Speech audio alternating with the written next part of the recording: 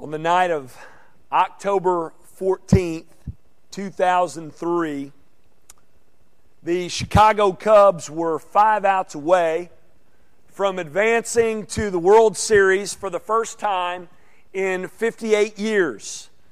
They were playing the Florida Marlins, and the Marlins had a runner on second with 1 out when Luis Castillo hit a fly ball in foul territory down the left field line, and the Cubs player, Moises Alou, ran over to the stands and reached up with his glove. And as he did, a bunch of fans reached for the ball as well. And one of them was a 26-year-old by the name of Steve Bartman.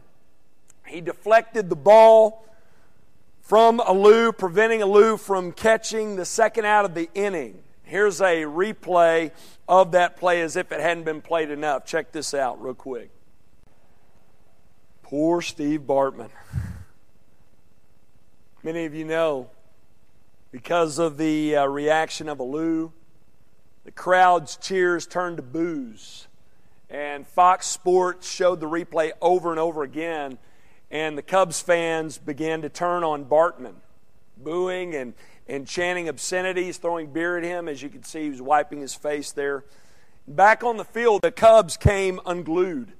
They gave up a walk and a wild pitch and a hit, and Alex Gonzalez fumbled an easy ground ball that could have been an inning-ending double play. The roof caved in as the Marlins went on to score 8 runs. And the Cubs lost the game as well as Game 7 the next night, and the Marlins went on to win the World Series. What's sadder than the Cubs losing, if you're a Cubs fan, is what happened to Bartman and his family afterwards. The next day, the Chicago Sun-Times published his name, the suburb he lived in, and where he worked, and TV crews, believe it or not, camped outside of his house.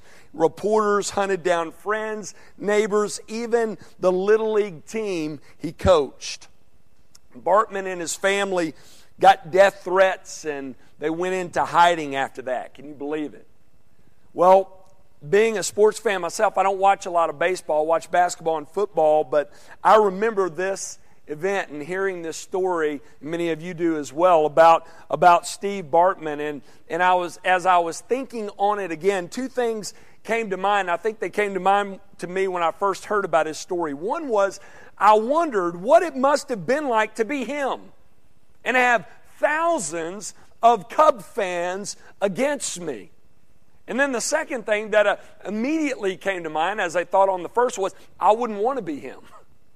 I wouldn't want to trade places with him for all the money in the world and have to endure what he had to endure. Well, on a much bigger scale, to a much greater degree, it would have been hard to be in the Apostle Paul's sandals, where we are in the book of Acts.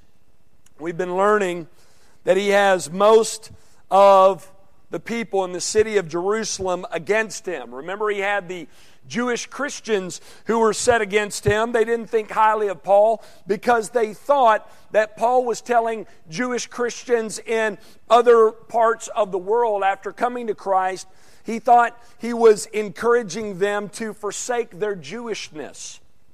The Jewish Christians in Jerusalem thought this. He had other non-believing Jews who falsely accused him and wanted him dead, and a group of Romans who were holding him captive in their fort, in their barracks, who probably didn't care for Paul all that much either, but were doing their best to protect him for their own sakes because Paul was a Roman citizen. And if something happened to him on their watch, under their care, they would have to answer for it. So Paul was not well liked in Jerusalem. I'm sure it felt as if the world was against Paul at times, but we're going to learn in our passage today that we're going to look at today how God responds when the world is against his man. If you have your Bibles, turn to Acts 23. We're going to be looking at verses 12 through 35 this morning. And as we study through this passage, there is one thing I hope jumps right out at you, right off the page as we dig in. And that is that though God is not mentioned specifically in this passage of Scripture, He is very much present and very much at work. The providence of God is clearly seen in this passage of Scripture. It reminds me a whole lot of a certain Old Testament book. In this book, the name of God is never mentioned. There's no mention of a Messiah to come, no mention of the Holy Spirit, no mention of Christian doctrine, no doctrine, period, no divine commands, no nothing like that. It's just a simple story in history with no direct theological references at all. Y'all know what book I'm talking about in the Old Testament? What book is it? Esther. Very good. Yeah, the book of Esther.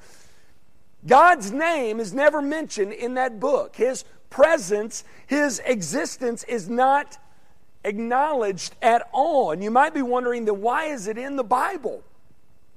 The reason why is because in the book of Esther we have one of the clearest, complete examples of the providential concern and care of God anywhere in all the Bible. And I hope, Lord willing, as we finish Acts, that'll be the next book that we study, the book of Esther. So I'm kind of mentioning it in detail to whet your appetite a little bit, all right? But I believe here in Acts, this passage in Acts 23, 12 through 35, we have another clear example of the providential concern and care of God. Though God is never mentioned, though Christ and the Spirit are never mentioned, though there are no references to salvation, no doctrine, no instruction whatsoever, we are going to clearly see this morning that God is present.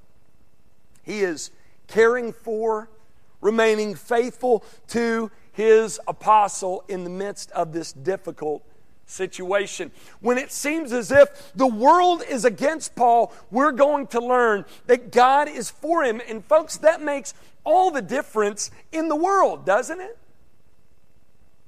And as I tell this narrative to you this morning, tell this story to you, I want you to keep in mind as we look at how God cares for and remains faithful to His apostle here, I want you to know that we serve, you serve, I serve the same God today who is at work in this way for us. We've been singing about it this morning. We're going to hear about it from God's Word. So we're going to look at the providence of God today in the life of Paul. And before we begin, we need to first explain, what is providence? What is that? Well, we learn in God's Word and as we observe God's world that He works in one of two ways. He works through miracles and He works through providence. A miracle is when God breaks from the natural process. He disrupts the flow of normal life to accomplish His purposes. And providence is when God works in and through His natural world. John MacArthur said it in this way. Check out this quote. It's a good definition of both. He says, a miracle is God violating the natural world to invade it supernaturally. Providence is God supernaturally using the natural world to accomplish His will. We see Him work in both ways in Scripture. Though we see Him work miraculously, get this though, God primarily works through providence. Though you have Him parting the sea and sending angels and healing the lame and raising the dead, primarily we read about this person doing this and this person doing that and this and that happening. All sorts of seemingly unrelated events happening, though they're not unrelated, right? To accomplish God's will. That's His providence. It's still supernatural because God is very much at work. It's just Him working through natural events, working in and through people in His world that He created to accomplish His purposes. Paul witnessed Him doing both in ministry just last week. In the verses right before this passage, Luke tells us that while Paul was in the barracks in Fort Antonia, this Roman fort in Jerusalem, Jesus stands by Paul and tells him audibly, "Take courage. For as you have testified to the facts about me in Jerusalem, so you must testify also in Rome." Folks, that right there is a miracle. The risen Christ stands beside Paul and tells him audibly, "You're going to make it to Rome. Just like you've been a witness for me in Jerusalem, you are going to be my witness there." That's a miracle. And in today's passage, we're going to see how the Lord works providentially, how He uses people and works in and through the systems He has in place to get Paul on the road to Rome. Even when he had zealous people who were set against him, wanting to kill him. We're going to talk about that as well. So I want to share this story with you about how God responds when the world is against His man, His disciple, His apostle. And I want you to notice three things here in this story, and this is your outline. I want you to notice there is a plot made to end Paul's life. The plot is discovered and is brought to Paul's attention. And then lastly, I want you to notice the plot is ruined and Paul's life is spared. First, I want you to notice this. There is a plot made to end Paul's life. That's point number one. Look at verse 12. When it was day, the Jews made a plot and bound themselves by an oath neither to eat nor drink till they had killed Paul. There were more than 40 who made this conspiracy. Now, as we have learned over the past few weeks, Paul has escaped the Jewish religious leaders not once, not twice, but 3 times in Jerusalem. Remember, he was warned not to go to Jerusalem because trouble awaited him, but Paul was going to go to bring relief to the Jewish Christians in Jerusalem. He's told not to go to Jerusalem, but he goes anyways.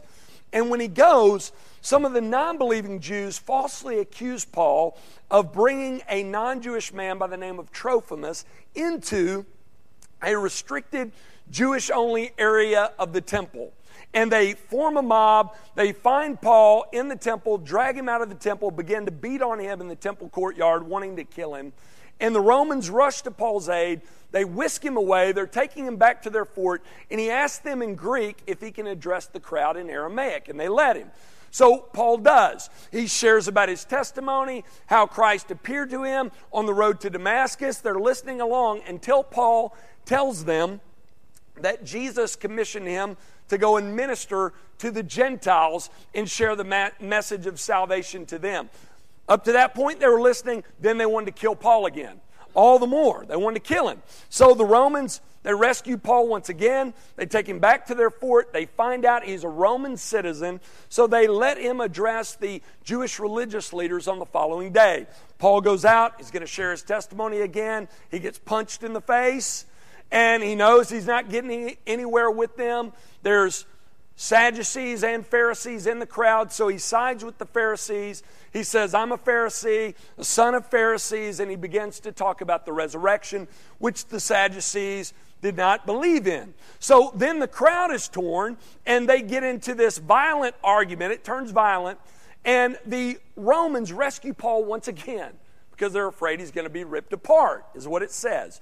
So Paul has been spared 3 times so far in Jerusalem by the Romans and ultimately by God, who's at work behind the scenes. And the Jews, we learn here, they make one more attempt on Paul's life while he's in Jerusalem. And notice that this attempt is much more serious and much more thought out than the other 3 that happened in the heat of the moment. We're told that the next day, the morning after Jesus stood by Paul, told him, take courage, you're going to be my witness in Jerusalem. While Paul is in this fort under the watchful eye of the Romans, we learn that a plot is made by a zealous group of Jews to end Paul's life. We're told that they bound themselves by an oath neither to eat nor drink till they had killed Paul. They were disappointed that they had let Paul slip through their hands so many times that they planned this plot to kill Paul. And they were so serious about it that they bound themselves under a curse. They basically said this. They said, may God strike us down, or worse, if we eat or drink before killing Paul. They were serious about getting rid of Paul. They wanted him dead. And they thought that if they went through these extremes, they would seal the deal. They said, we will kill him or God will strike us dead. And here's the thing. They make a colossal mistake here. You see, they truly believed, they sincerely believed that God was pleased with them. God was on their side. And He was pleased with them making this oath. And by making this oath, they would sort of force God's hand to help them out. They felt as if God was on their side. They were doing the Lord's work by taking the Apostle Paul out. Little did they know that God was on Paul's side, because Paul was on God's side, right? God sided with Paul, favored him, and promised that he was going to make it to Rome, right? Alive, to be a witness for his son there. We're reminded, once again, this is a reoccurring theme in the book of Acts. You can be zealous about what you believe, passionate about what you believe, and be wrong about what you believe. We see that over and over again. We do. You can believe something with all your heart, and it could be wrong. The zealous Jews in this story were. They just don't know that they were. Notice that at first glance, the odds seem to be in their favor. They have completely devoted themselves to this thing, to kill Paul. And it's not just a handful of guys. Luke tells us that more than 40 have made this commitment. And notice how they plan to do it. Look at verses 14 through 15. They went to the chief priests and the elders and said, we have strictly bound ourselves by an oath to taste no food till we have killed Paul. Now therefore, you along with the council give notice to the tribune to bring him down to you, as though you were going to determine his case more exactly, and we are ready to kill him before he comes near. So notice what this group does. They go to the religious leaders, the bigwigs in Jerusalem, and they ask them to do something that is completely corrupt. We get a good idea of the state of things spiritually at this time with the Jews here. They tell these religious leaders that they plan on killing Paul, and they ask them to go to the tribune, to this Roman leader of 1,000 Roman soldiers, and lie to him, asking him to bring Paul down to them so that they can determine his case more exactly. In other words, tell him you want him to send Paul to you so that you can question him a bit further. And when you do that, we'll be waiting when he makes his way to you, and we're gonna kill him. This is a murder plot. And this is meant to be extremely shocking to us, the reader. I mean, imagine if our elders here at this church got together and put out a hit on somebody. Now, I'm hoping that would be shocking to you, right? Yeah. That's what these men are doing. They're religious leaders. And they claim to be doing what they were doing in God's name. Now, let me let you in on a little something. I may be telling you something, well, you should already know. But if you don't, listen. God is not going to ever call for you to violate His word to accomplish His purposes. I've had people tell me before, I need you to pray about this because I feel God's leading me in this way. And I've had to tell them, you know what, I really don't have to pray about that because what you're wanting to do violates God's word. I've got the answer. It's in here. All right? So you can be sure if something goes against God's word, He doesn't want you to do it. I can guarantee you that, okay?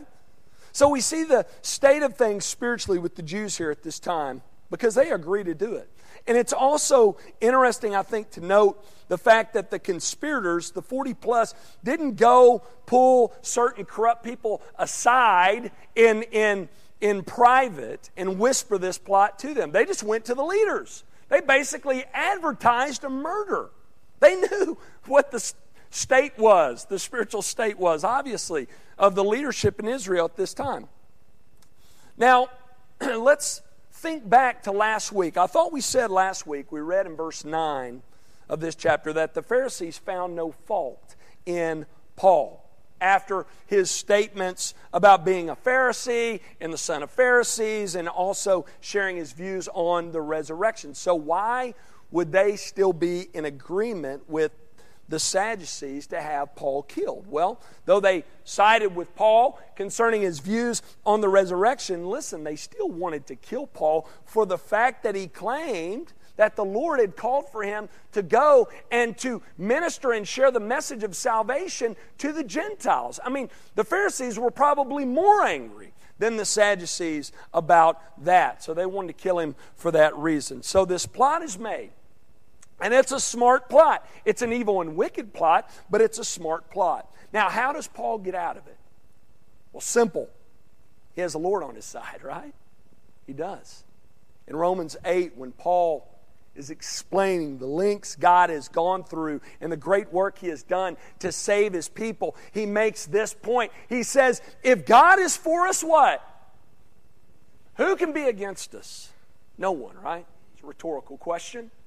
No one. No one can stand against us. That's so true, and we see that here. Though it seems as if the world is against Paul as he is helpless here, sitting in the barracks, completely clueless of this plot, and though these 40 men have made a serious commitment to have Paul killed, and they got the religious leaders in on it, and they're on their side, and they have all of these plans, and they've thought it out, and they've kept it secret. Listen, they have nothing because the Lord is on Paul's side.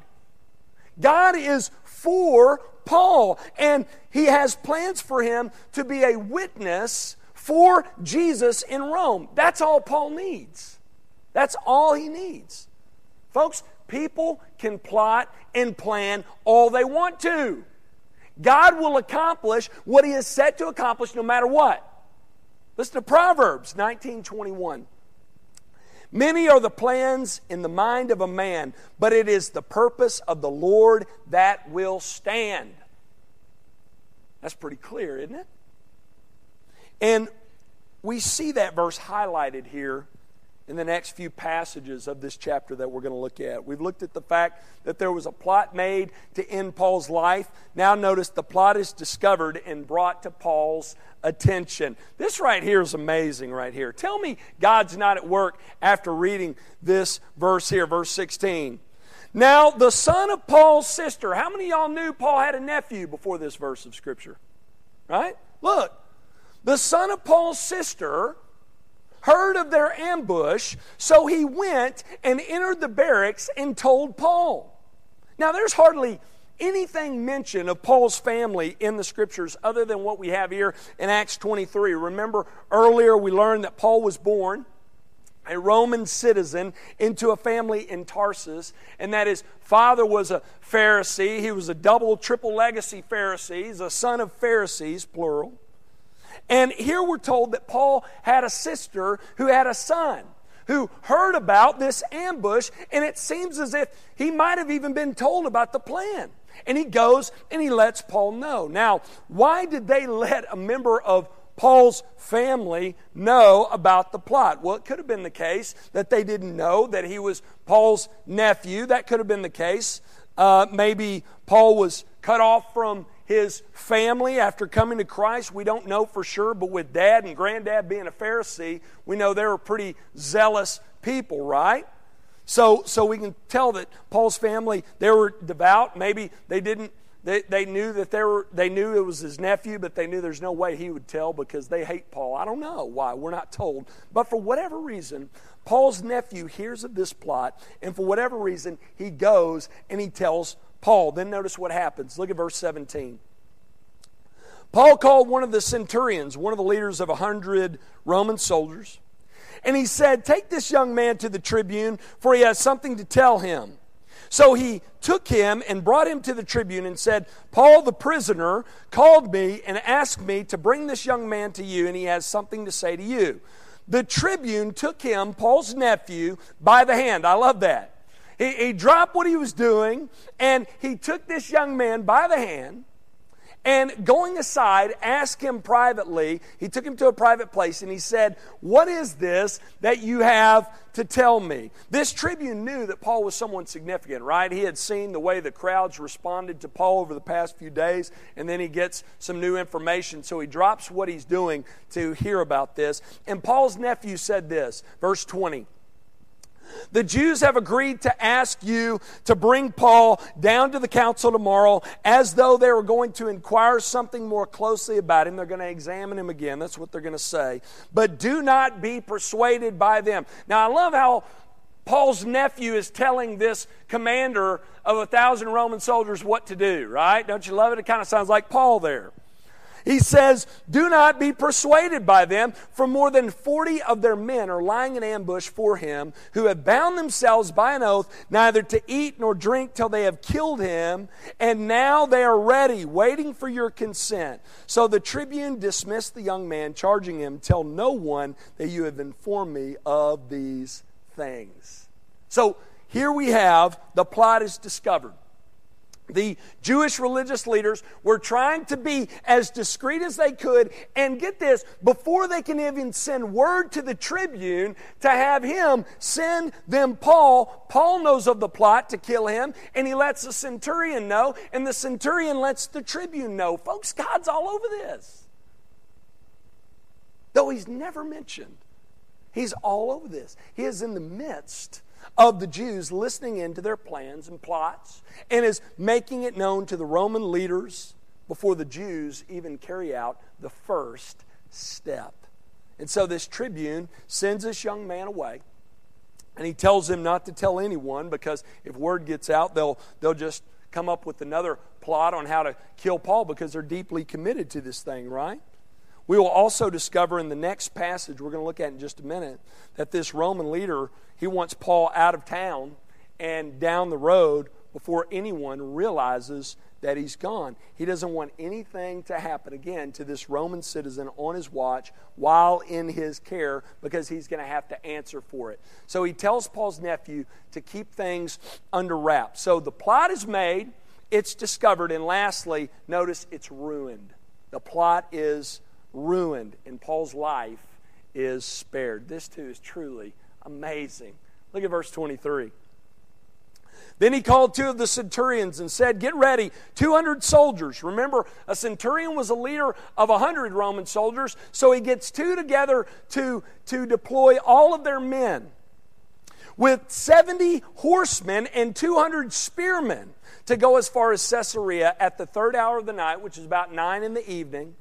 Verse 24, "Also provide mounts for Paul to ride and bring him safely to Felix, the governor." Folks, can you see God's providence here? Can you see God's invisible hand at work here? Jesus stands by Paul while in the barracks in this Roman fort, and he basically tells Paul, "Don't worry, Paul, you're going to Rome. You're going to be my witness there as you have been my witness here in Jerusalem." Meanwhile, 40 plus men are planning to assassinate Paul, and they have a smart plan in place, and they get all the religious leaders on board. But Paul's nephew hears about the plan. He lets Paul know, who lets the centurion know, who lets the tribune know what's going down, and this tribune sends Paul by night with 470 soldiers to Caesarea to see Felix. I mean, do you see God at work here? Felix was the procurator, a military leader of Judea. So the Roman leader in Jerusalem sends Paul to his superior, Felix, who is the Roman leader of Judea, and he sends Paul with a letter to Felix. And we're not going to spend a whole lot of time on this, because basically he's just giving Felix a recap of what has taken place. But notice he jazzes it up a little bit. I love this in here. Notice he does it to make himself look better. Look at verse 25. "And he wrote a letter to this effect: Claudius Lysias, to His Excellency, the governor Felix. Greetings." So notice here we finally have the name of this tribune. His name is Claudius Lysias, and we don't know anything about him from the history books. All we know is what we have here in Acts 23. And he says to Felix, This man Paul was seized by the Jews and was about to be killed by them when I came upon them with the soldiers and rescued him. Boy, he's making himself really sound good to his superior, isn't he? Having learned that he was a Roman citizen and desiring to know the charge for which they were accusing him, I brought him down to their council. Now, notice he conveniently leaves out the fact that he has Paul bound and he was going to flog him before he finds out that he was a Roman citizen. He just sort of leaves that out because that could land him in a world of trouble. Verse 29. I found that he was being accused about questions of their law, but charged with nothing deserving death or imprisonment. And when it was disclosed to me that there would be a plot against the man, I sent him to you at once, ordering his accusers also to state before you what they have against him. So he explains to Felix why he sends Paul to him. He did so for Paul's own safety, and he lets Felix know that he is going to tell Paul's accusers that they're going to have to go to Caesarea to state their case, why they are against Paul, what they have against him. Look at verse 31. So the soldiers, according to their instructions, took Paul and brought him by night to Antipatris, which was about 35 miles down the road. And on the next day, they returned to the barracks, letting the horsemen go on with Paul. Verse 33, when they had come to Caesarea, which is about 60 miles down the road out of harm's way, and delivered the letter to the governor, they presented Paul also before him. On reading the letter, he asked what province Paul was from. He wanted to make sure it was in his jurisdiction. And when he learned that he was from Cilicia, both Cilicia and Judea, I looked at this, were considered to be in the domain of Felix, okay? So Paul's good there. He said, I will give you a hearing when your accusers arrive. And he commanded him to be guarded in Herod's praetorium. So, Claudius Lysias really gets out from under this thing, which is what he wanted all along. And he gets Paul out of harm's way, 60 miles down the road to Felix in Caesarea. And next time we gather, next week, we're going to look at what happens to Paul while he is with Felix. But I want you to notice one more thing here. At the end of verse 35, we're told that Paul was kept in Herod's praetorium, or palace. Paul stayed in one of Herod's palaces in Caesarea. Man, God is really taking care of his apostle, isn't he? Though God is never mentioned, nothing miraculous happens. I hope you see here, God is all over this thing. He is working supernaturally here in and through his natural world to protect his disciple, to protect his apostle, and get him safely on the road to Rome. And I want to end here by just drawing out two things quickly that we see here about God and the way he works in Paul's circumstances here in this passage. One, we see that God is faithful.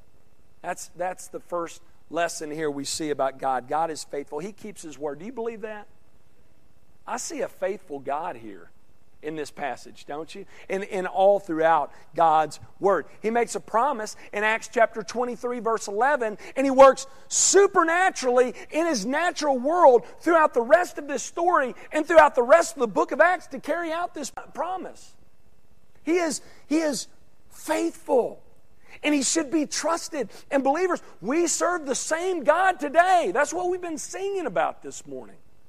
It's what we talk about all the time in here. We serve the same God today, and he has made promises to you and to me in his word. And get this, he will make good on his promises. And he can and should be trusted by you and by me regardless of what happens. Second thing we see here is that God is caring. We've been singing about the compassion of God. God is a compassionate and caring God. He cares for his apostle, doesn't he? He loves Paul.